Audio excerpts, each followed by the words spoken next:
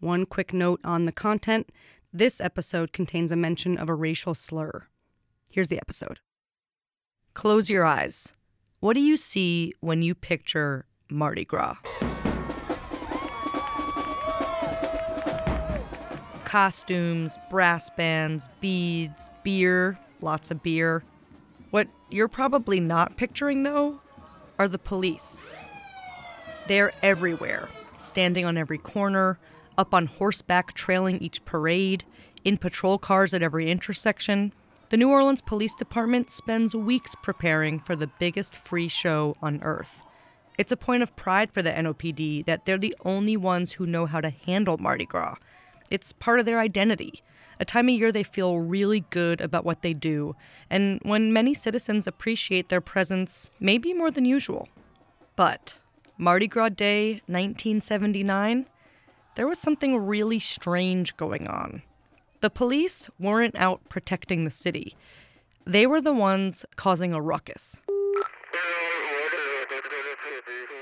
And then we got a call on our radio. You know, we had these walkie-talkies, you know, that there's some action at the mayor's house on Harrison Avenue. And we went out to Harrison Avenue. We see this maybe about 50 or 60 police officers. They're in street clothes, and they're marching in front of the mayor's house, and they're egging the mayor's house. The house of newly elected Mayor Dutch Morial, the first black mayor of New Orleans. These are grown men. They weren't masked. They weren't trying to hide. They weren't trying to hide who they were. They were brazenly and openly protesting and expressing their discontent. I said, "Are you nuts?" I said, "This is not going to help your cause. This is not going to help your cause at all." And they said, "Well, you know, this is how we feel about the mayor." From WRKF and WWNO, this is Sticky Wicket, Louisiana Politics versus the Press. We're taking on 4 historic clashes between Louisiana politicians and the media, one at a time, because these relationships have always been love-hate in the Pelican State. I'm your host, Lane Kaplan-Levinson. Today, Dutch Morial and the police strike of 1979.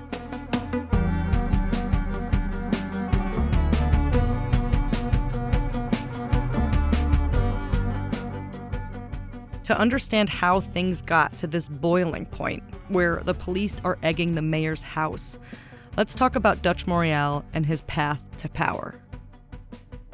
He was a 7th Ward Creole with the typical look of a 7th Ward Creole, I would say. This is Charlene Senegal DeQueer, a history professor at Xavier University. He was extremely fair-skinned. He had really nice, cold, dark, curly black hair. And for most appearances, he actually could pass for a white person if he chose to do that. But that's not something that he chose to do. Ernest Nathan Morial was born in 1929. No one could really tell me why or how he got the nickname Dutch, but everybody called him that his whole life, all the way through high school at McDonough 35 and then Xavier University, where he graduated in 1951. A few years later, he meets his wife Sybil at a book club. By the way, we're not going to hear from Dutch because he died in 1989. Here's Sybil. We didn't do much talking about the book we had selected. We talked about LeBron, the Supreme Court decision. We were captivated with each other. They married, and Dutch started his long career of breaking records. He became the first African-American to graduate from LSU Law School, then the first African-American to become a Louisiana legislator since the Reconstruction era, then the state's first black juvenile court judge, and then the first black judge elected to the Louisiana Fourth Circuit Court of Appeals.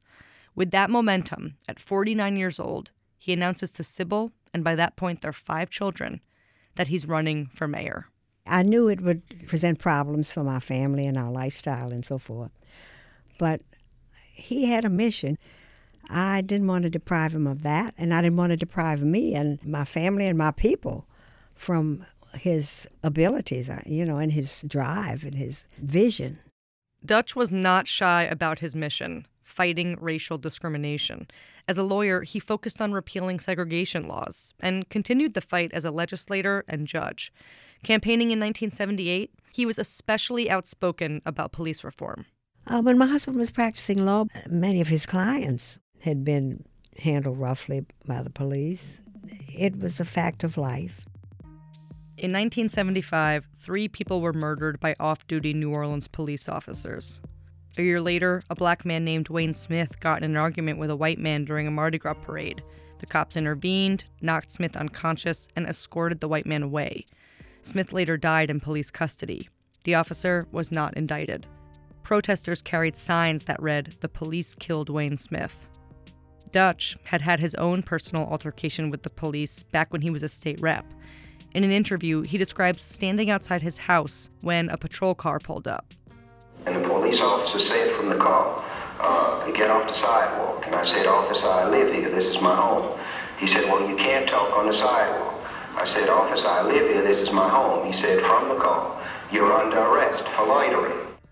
Dutch showed his legislator card, but the cop disregarded it and took him to central lockup. This sadly did not surprise Dutch or Sybil. She says they never felt the police were there to protect them. And we had to tell our children, if you ever get in a situation with the police, be polite. But first of all, don't get in a situation with the police. But if for some reason they think you have done wrong, don't answer back. But just to have to tell them that the people who are supposed to protect you, they may not.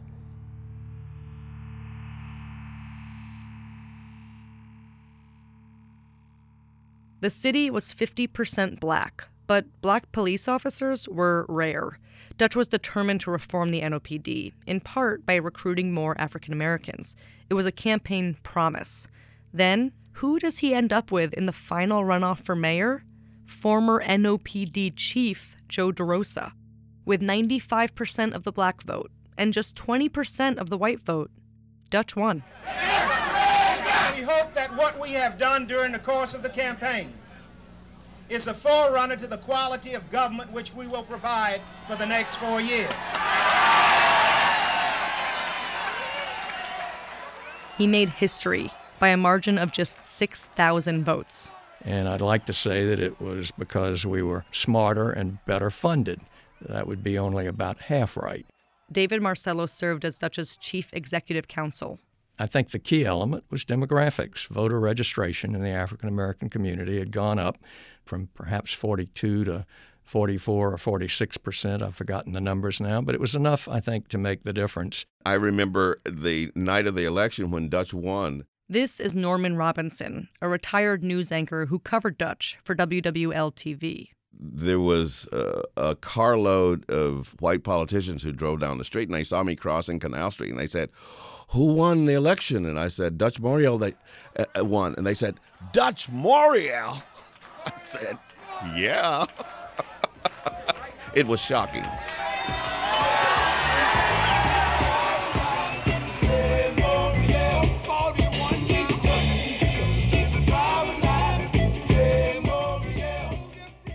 When Dutch Morial walked into the mayor's office, he also walked into a $40 million budget deficit left over from Moon Landrieu's administration.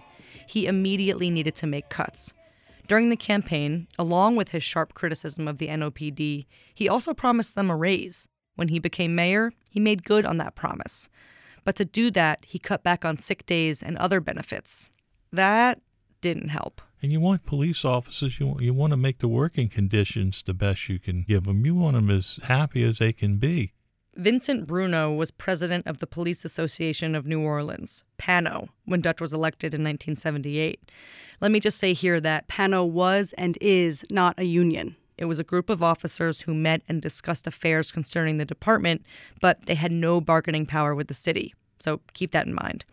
Bruno, and safe to say most police, did not vote for Morial. He says after Dutch cut benefits, he made matters even worse with his pick for new police chief. Chief Parsons. Jim Parsons was recruited from Birmingham, Alabama. The NOPD did not want to be bossed around by someone from out of town. There was some tension, but not like it was when he came. It like tripled and quadrupled. He wasn't from here. But Parsons had a reputation for improving race relations between police and citizens. When he showed up to New Orleans, he held town hall meetings in black neighborhoods like the Treme and the Desire Housing Development. And he criticized the NOPD in these meetings, saying they were totally out of touch. The officers didn't want to hear any of it. He had no respect for us at all. It just got to a level where like the men and women just had enough. On February 8th, 1979, less than a year after Dutch Morial became mayor, the NOPD staged its first ever walkout. Police don't walk off. That's not in our makeup, you know? I mean, we don't do that, you know? But they did. All but 11 of 1,400 of them. When you have everybody go out on strike except for 11 police officers out of roughly 1,500, something's wrong.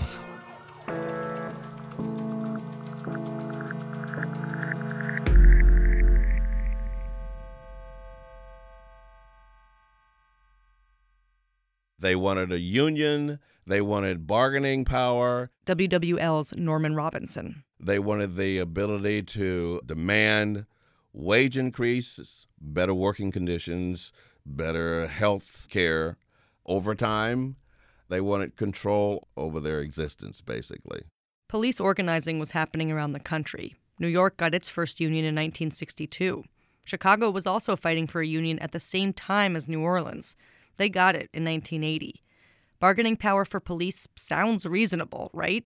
Most of New Orleans thought so. When the first strike happens on February 8th, the media is it seems like they're somewhat siding with the police officers that, there needs to be restoration of sick leave benefits, or there needs to be more pay for holidays. So everybody's kind of backing them. When the first walkout occurred a week ago Friday, 67% of the citizenry was behind the police action.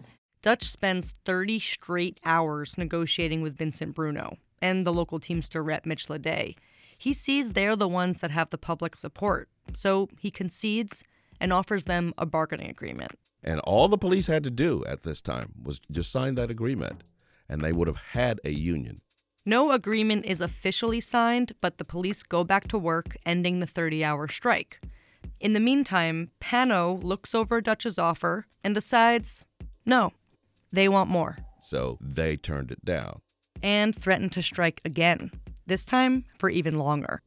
Then, in a surprise move, they replaced their local Teamsters rep Mitch Leday, who actually had a good relationship with Dutch, with someone, believe it or not, from out of town. A Teamster leader from Detroit who came down with all the accoutrements of a Detroit Teamster leader. Named Joe Valenti. He had the open high-collar shirt with all his chest hair poking out, and he had all of the nice, expensive gold necklaces, and he had the big rings on, and he talked with the Eastern dialect that, the Marlon Brando from the waterfront. You think you God Almighty, but you know what you are? Come on! You're a cheap, lousy, dirty, stinking mug!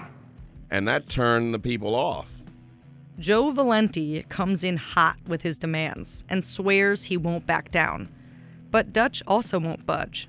And now he's furious. Dutch had this feisty reputation. It was very challenging because you never knew which side of the bed he was going to get up on. He did make a lot of people uncomfortable because he would say things that shocked the white community. He would say things like, why does the elite white community react to me this way? Is it because I'm a nigger?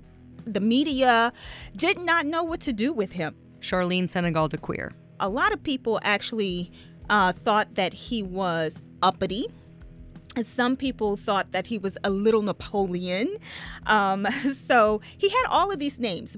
It's so rare to hear that a male politician needed to soften up, right? Usually a male politician is celebrated for their strong, aggressive nature. They wanted him to not be the angry black male. If it was a Caucasian man or a white man who came in with that exact same identity it would not be a problem at all. He would be like, oh, he's strong, he's great. But for a black man to come in at the time that he did, and we were still struggling with the civil rights movement, for him to come in and to display the exact same identity that a white person would have done, I mean, he just couldn't get away with it because he was African American. The mainstream media didn't want to talk about whether the NOPD's actions were racially motivated.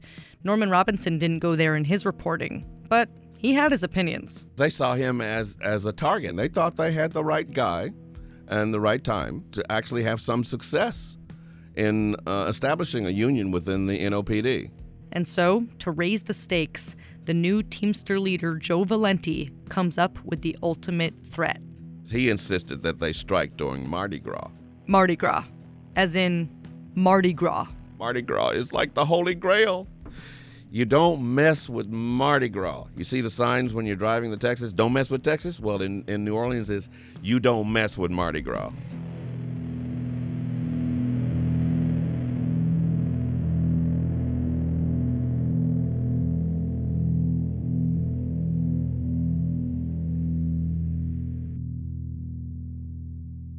It is unfortunate that the Teamsters Union decided to use the carnival season, a great historic family activity for our citizens, as the time to cause our police officers to turn their backs on their sworn duties and deny our citizens the enjoyment of the traditional Mardi Gras celebration.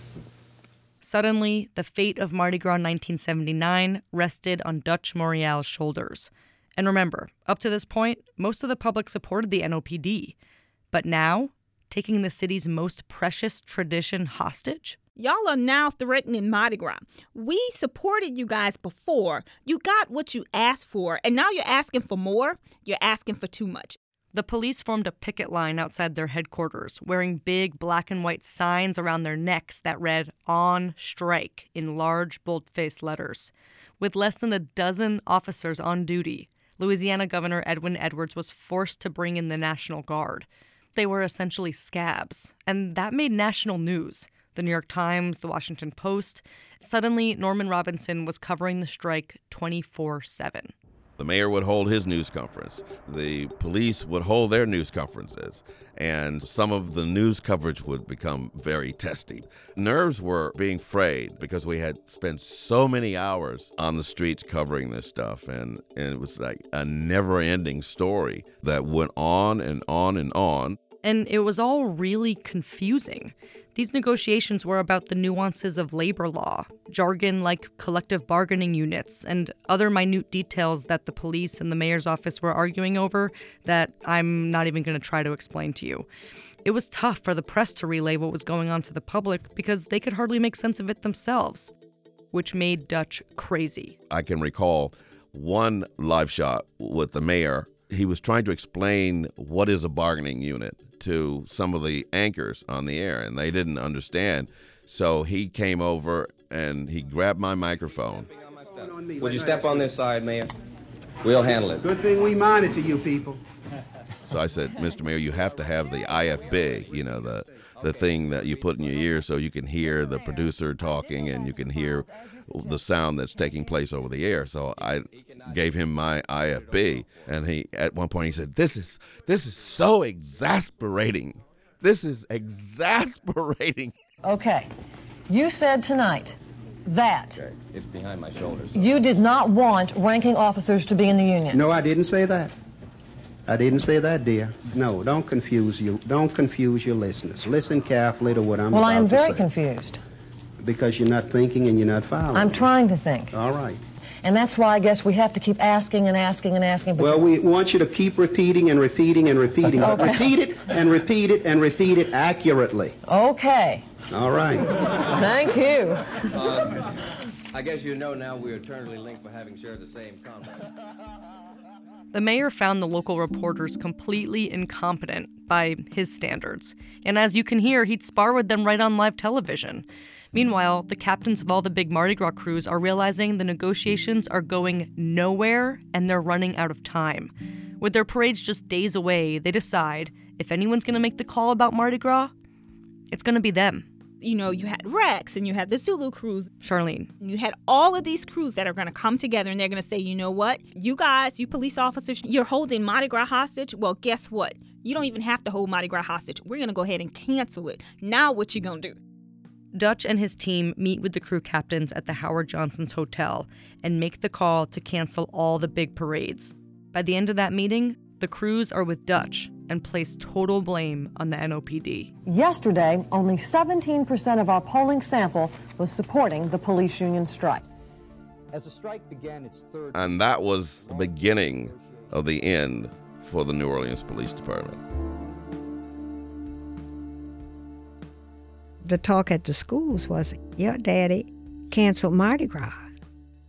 Even though most of the city, including the elite Mardi Gras crews, were surprisingly behind the mayor at this point, things still got ugly for Dutch and his family. Sybil Morial says their kids were taunted and worse. There was a threat at the school that they were going to bomb the middle hall. So it was a very difficult time for us. After multiple threats, the National Guard parked an unmarked car in the Morial's backyard and surveilled the house day and night. Meanwhile, the mayor's not only watching his kids' school get bomb threats, he's also watching a large portion of his annual revenue go up in flames. The NOPD knew they were hitting the mayor where it hurt. Tourists would hear about the strike and the canceled parades and immediately canceled their hotel reservations. Charlene says the NOPD were actually encouraging people to stay home by stoking fear. Saying, y'all need to go out, citizens, y'all need to go out and get your guns, get your ammunition, and protect yourself because we're not going to be here to protect you. So they're putting fear in people's, heads. It's just a lot. It's a lot. The whole thing was coming to a head. Everybody was frustrated. It's Lundi Gras, and Norman Robinson is waiting to go live with the most recent announcement from Pano when all of a sudden a fight breaks out between WWL's Bill Elder and another journalist. It was the 10 o'clock newscast, I recall. So there was a newspaper photographer sitting in front of our monitor, and Bill said, "Move away from the monitor." The newspaper photographer said, "I have just as much right to be here as you." And Bill says, "Move away from the damn monitor. I'm not going to tell you again." And I'm hearing the countdown in my ear. 30 seconds. 20 seconds. Move away from the monitor. 15 seconds. Get away from the damn monitor. 10 seconds. Damn it! I told you to get away from the monitor. And they take us live, and there is this melee taking place. Get off my television set. Can I have my television set, huh? We're on live right now. Bill. Come on. Hold up. Bill. Come on, Bill. I asked you about 10 times to move it. There was a brief negotiating session today in an effort to end the 11-day-old strike by New Orleans policemen. I'm sorry, we're exhausted. This is what it's come to. Norman Robinson reports right now. Mardi Gras Day finally arrives. Not a single parade rolls down St. Charles. But as anyone who lives in New Orleans knows, that doesn't mean there's no party. Small DIY parades still rolled down the streets in the Marigny and the French Quarter. People still costumed and raged all day long. Charlene says some police were out in the streets too, rioting. They're slashing tires of police cars. They're setting their uniforms on fire. They're wearing shirts that say, "Take this job and shove it." I mean, they're just acting crazy. This is all happening in front of City Hall, where Norman Robinson was until he got that call to head to the mayor's house. And we went out to Harrison Avenue. We see this, there were maybe about 50 or 60 police officers. They're in street clothes, and they're marching in front of the mayor's house. And they kept making the round on the block. Sybil Morial was inside the house. They kept going around and around and throwing eggs and rotten tomatoes and onions. And we could hear them laughing and talking loud. This was like a bunch of kids. They were policemen, adult men.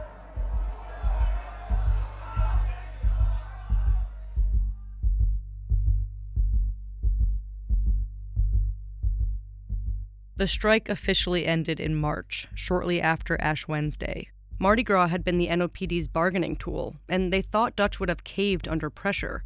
But with most of the city behind him, he held firm. By that point, officers were struggling after a month with no pay. So they defeatedly put on their uniforms and went back to work. And indeed, the entire city will breathe a sigh of relief tonight as the 16-day-old walkout by New Orleans policemen has finally ended. Norman Robinson, Channel 4, Eyewitness News. He outfoxed them is what he did. He outfoxed them. He won. He ultimately won. Norman says this win solidified Dutch's reputation not only as feisty, but as a tough cookie, that he was somebody not to really mess with. When Dutch ran for a second term, he got even less of the white vote than the first time. But he still won. He started minority hiring quotas for city jobs, and the number of black employees rose from 40 to 53%. By the end of his second term, black officers made up 1/3 of the police force. But his relationship with his police department never improved. In an interview a few years after he left office, Dutch asserted why he believed the NOPD decided to strike for the first time when they did. He said, plain and simple, it was the effort to test the will of the first black mayor.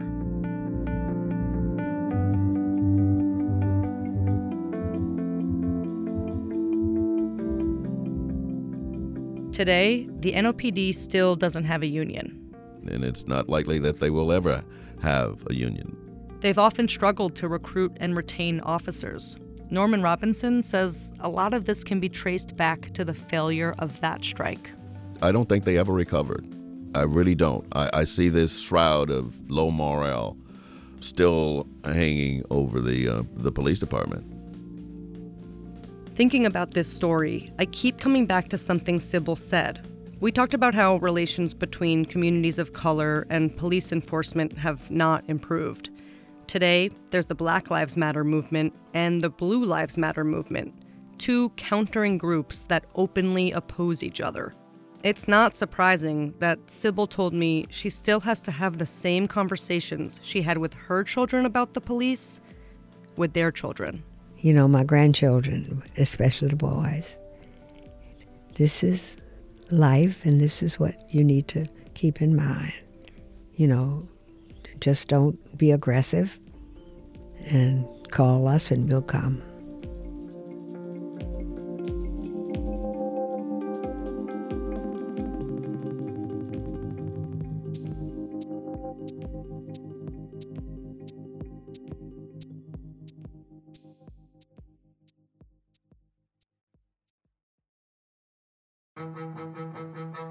Sticky Wicket is a production of WRKF Baton Rouge and WWNO New Orleans Public Radio. This series is part of the Democracy in the Informed Citizen Initiative, a project of the Louisiana Endowment for the Humanities, which seeks to deepen the public's knowledge and appreciation of the vital connections between democracy, the humanities, journalism, and an informed citizenry. Thanks to the Andrew W. Mellon Foundation for their generous support and the Federation of the State Humanities Councils and Pulitzer Prizes for their partnership. Sticky Wicket is also in partnership with La Politics, Xavier University of Louisiana, and Louisiana State University. Special thanks to WWL News for providing much of the footage you heard in today's episode. Our editor is Eve Troe, our producer is Mara Laser, our composer is Peter J. Bowling, our graphic designer is Riley Tehan, and our illustrator is Jasper Means. You can listen to Sticky Wicket for free by finding the podcast wherever you listen to your podcasts, and please be sure to rate and review the show. Also, find us on Instagram at Sticky Wicket Pod. I'm Lane Kaplan Levinson, and this has been a real Sticky Wicket.